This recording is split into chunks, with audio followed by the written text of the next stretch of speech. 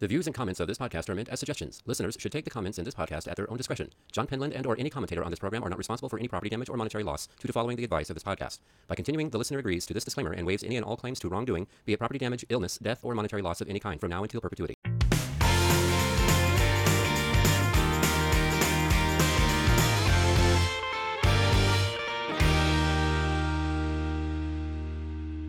Hello, friends, and welcome to this episode of The Swimming Pool Doctor. I am your host, Johnny.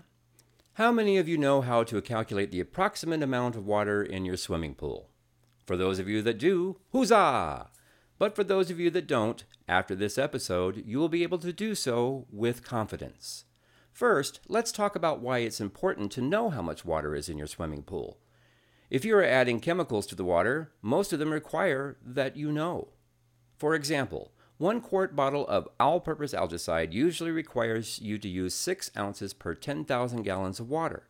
If you add too much, the algicide, it will make your water foam, like a giant bubble bath. Adding chemicals of any kind for any reason to your swimming pool should not be guesswork. Leave that to Grandma's cookie recipe. Proper dosing of chemicals is very important. It's like taking medication. Too little and the problem won't go away. Too much, and depending on the medication, you could be in for real trouble. Same goes for adding chemicals to your swimming pool water. Too little and the problem continues. Too much and the battle just got a whole lot worse. The other reason to know the amount of water in your swimming pool is to properly size your swimming pool equipment. Undersized pool equipment, be it the pump and or the filter, will lead to cloudy water. Remember, the entire body of water in your swimming pool needs to be turned over or filtered at least one time in an 8-hour cycle. If your swimming pool pump is too small of a horsepower, or your filter is too small to accommodate the horsepower of the pump, this will lead to all sorts of problems, not only with the health of your swimming pool, but with your electrical bill. Properly sized pool equipment is not only important, but necessary for excellent swimming pool health and your sanity. Now that we have the why out of the way, let's talk about how. This is a very simple math equation. Yes, friends, that certain subject some of you may have said, when will I ever need math in real life? Well, this is one of those times, so get out a pen and paper. It's time for some math. To determine the gallons of water in your swimming pool, it is a very simple formula.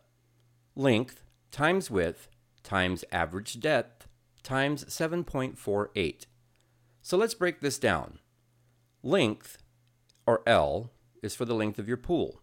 W, or width, AD, average depth, and 7.48, which is the amount of gallons of water in a square foot. So measure the length of your pool. Then the width. Then how deep is the shallow end? And then how deep is the deep end?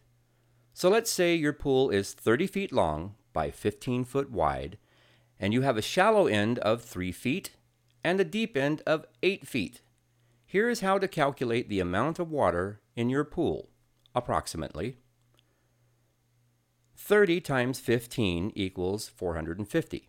Then you add the shallow end and the deep end totals together and divide by 2.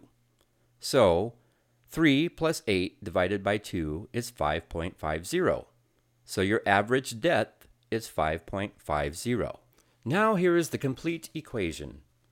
450, which we determined was length times width, times 5.50, which is your average depth, times 7.48, which is what is in a square foot of water, comes up to 18,513 gallons.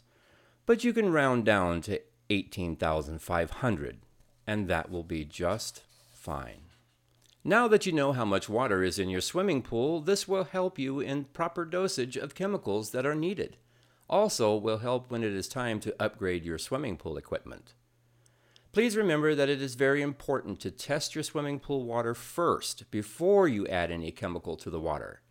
Make sure that you are treating the root cause of the problem. Also remember that every drop of your swimming pool water needs to be turned over or sent through the filter at least once in an 8-hour cycle.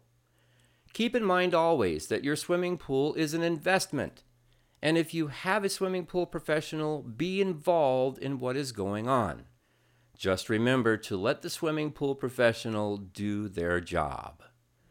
That's all for this episode. This is Johnny saying, thanks for listening. Good day.